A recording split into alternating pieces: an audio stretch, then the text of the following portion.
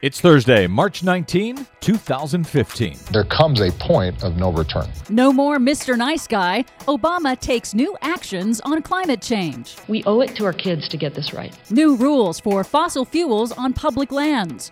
It's official. Winter 2015 was the warmest winter on record. Plus, Europe's thriving solar power industry apparently didn't fully consider one minor factor. actually, they did. Solar eclipse in Europe will be a test case for a solar-powered future. All of those test cases and more straight ahead. From BradBlog.com, I'm Brad Friedman. And I'm Desi Doyen. Stand by for 6 minutes of independent green news, politics, analysis, and snarky comment. In some cases, you have elected officials who are shills for the oil companies or the fossil fuel industry. In some cases, Mr. President, this is your Green News Report.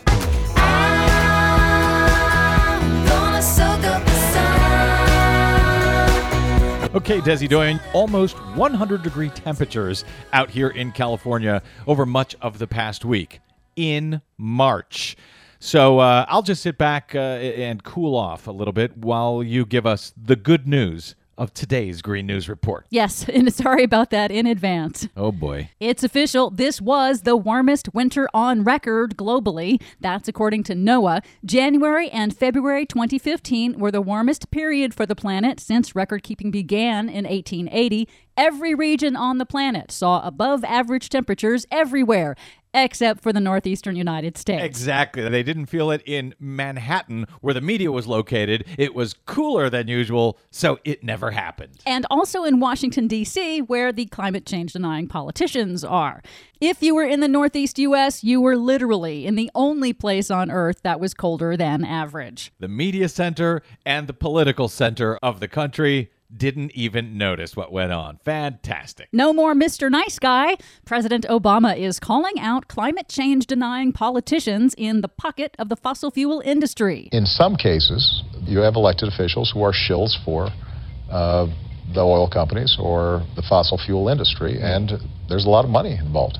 Obama issued several new executive actions this week to act on climate change, but in a new interview with HBO's Vice, he said it's really only a start. When I'm done, we're still going to have a heck of a problem, but we will have made enough progress that the next president and the next generation can start building on it, and you start getting some momentum. And to push that momentum, on Thursday, the president issued a new order for federal agencies to cut energy and water use in federal buildings, vehicles, and electricity. Tyranny. All agencies must cut greenhouse gas emissions 40% and get 25% of their energy from renewable sources within 10 years. Fascism. That will push suppliers and contractors, leveraging the power of the federal purse along the federal supply chain to cut emissions and increase efficiency. Tyrannical fascism. The administration also announced new rules for energy development on public lands. According to Interior Secretary Sally Jewell, the new rules will increase renewable energy projects on lands owned by the public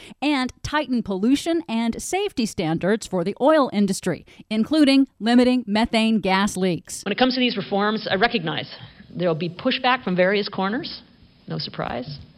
But I strongly believe that they're not only achievable with modern technology and science, but absolutely critical to upholding public trust to responsibly develop our natural resources. We've got to update these regs. So we're talking about regulations for drilling on lands that are owned by the public and managed by the federal government. The executive branch has the legal authority to simply declare these regulations? Yes, they do. Without approval from Congress. That's right. Then they may actually happen. That's true. And FEMA, the Federal Emergency Management Agency, is now going to require states to show that they are accounting for climate change impacts like rising sea levels in their disaster risk assessment plans if they want to qualify for federal grants on infrastructure. So no grants if they don't have a plan? Right. We'll see if that holds up at the Supreme Court. Finally, we're about to find out what happens when an eclipse hits the world's most solar-powered country.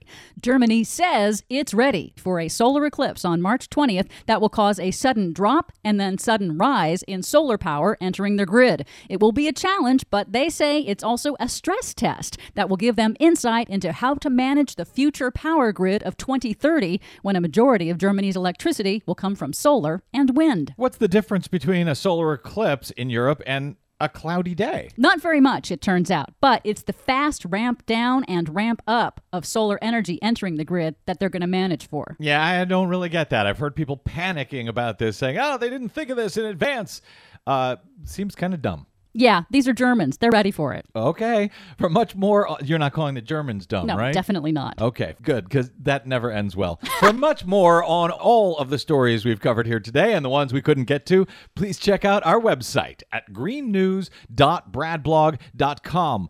While you're there, please consider donating to the Green News Report. We rely solely on listeners to stay on the public airwaves and continue connecting the climate change dots. Thank you in advance. From bradblog.com, I'm Brad Friedman. And I'm Desi Doyen. And this has been your Green News Report.